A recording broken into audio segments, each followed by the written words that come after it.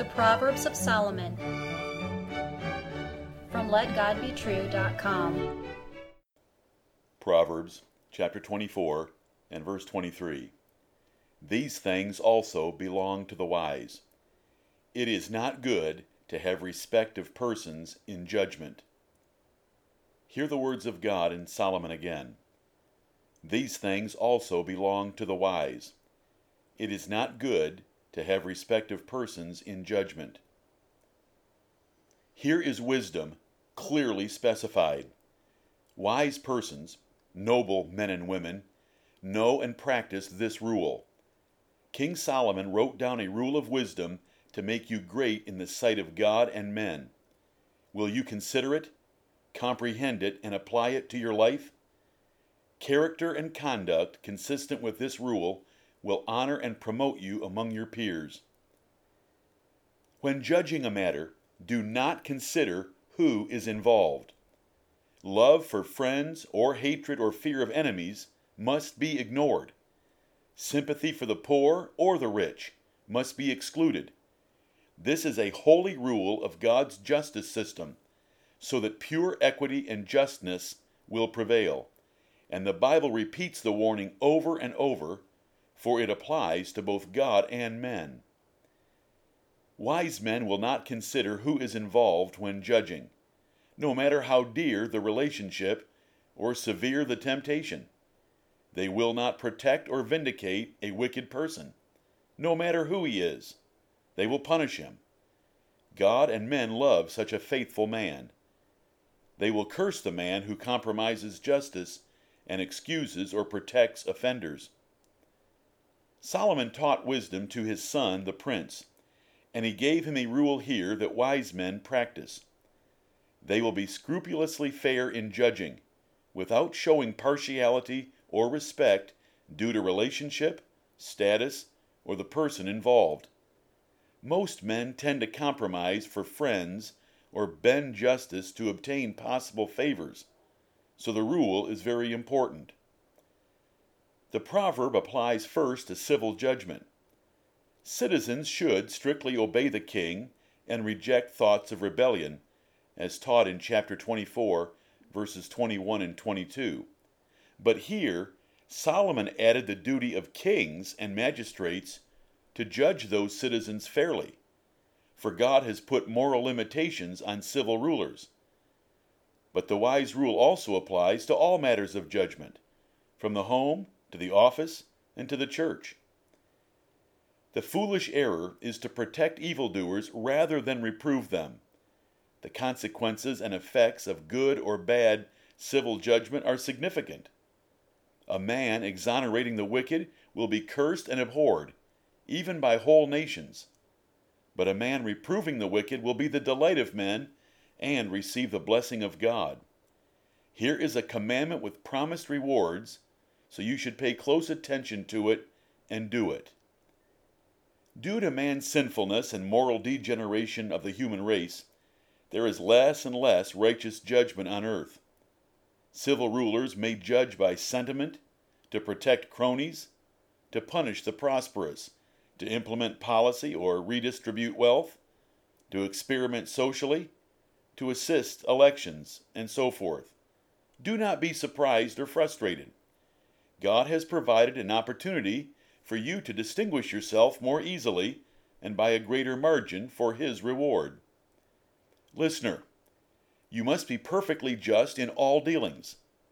The Bible clearly defines justice, which rejects compromise for affection, honor, sentimentality, or tradition in judgment. God's truth and wisdom must be applied equally in all cases. Here is wisdom, for it is fools who allow fear, hate, love, respect, or desire toward persons to cloud and distort judgment. Weak character is revealed when a person chooses sentiment over justice and truth. Parent, are you just in judging your children? Are foolish and wicked children rebuked or punished? Or do you protect sinners in the family? Two things will happen. Your family will despise you for your compromise, and God will judge you. Your high goal must be perfect fairness to earn the delight of your family and the blessing of God. If you let sentimentality cloud your judgment, you are undermining your future and your family's future. Employer or manager, are you known at the office for total fairness in all your dealings? Can all men count on your justice to be fully impartial and equitable? Paul would say in Colossians 4 and verse 1, Masters, give unto your servants that which is just and equal, knowing that ye also have a master in heaven. Here is a clear job duty from heaven for you to obey. If subordinates will gladly submit to your opinion in controversies, you are on your way up. Pastor, are you clear of all partiality in your office? Paul warned in 1 Timothy 2:21, I charge thee before God and the Lord Jesus Christ and the elect angels, that thou observe these things without preferring one before another, doing nothing by partiality. Pastor, do you apply the whole counsel of God equally to all members without discrimination?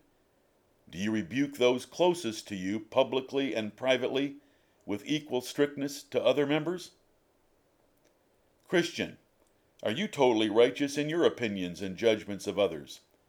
Jesus said in John 7:24, Judge not according to the appearance, but judge righteous judgment.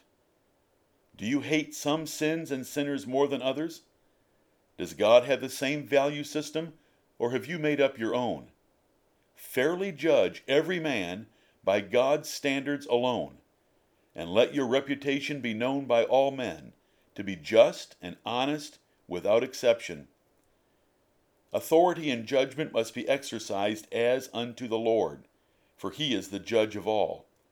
His will regarding equity and righteousness has been revealed clearly in the Bible.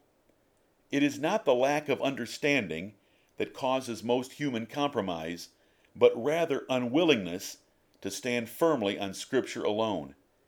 The influence of family and friends and sympathy for the poor or the rich corrupt the righteous thinking of most. What a blessing to have the God of the Bible as the heavenly judge. He is faithful and just to forgive confessed sins. His Son is the only faithful and true witness. His Son's character and judgment are so perfectly righteous that he is named faithful and true. Dear listener, you may put your trust in him. Expose yourself completely to him today in humble confession and repentance. He will be gracious, for an infinite price has already been paid, which he shall never forget or minimize. Because there is no respect of persons with God, let every sinner dread the day of his coming. He shall come with his mighty angels in vengeance and flaming fire to destroy all who disobey him. This is the sober and terrible message Paul laid on the best Greek philosophers in Athens. You will receive the full punishment for your sins, even everlasting destruction from his presence, for there is no respect of persons to cloud his judgment. Amen.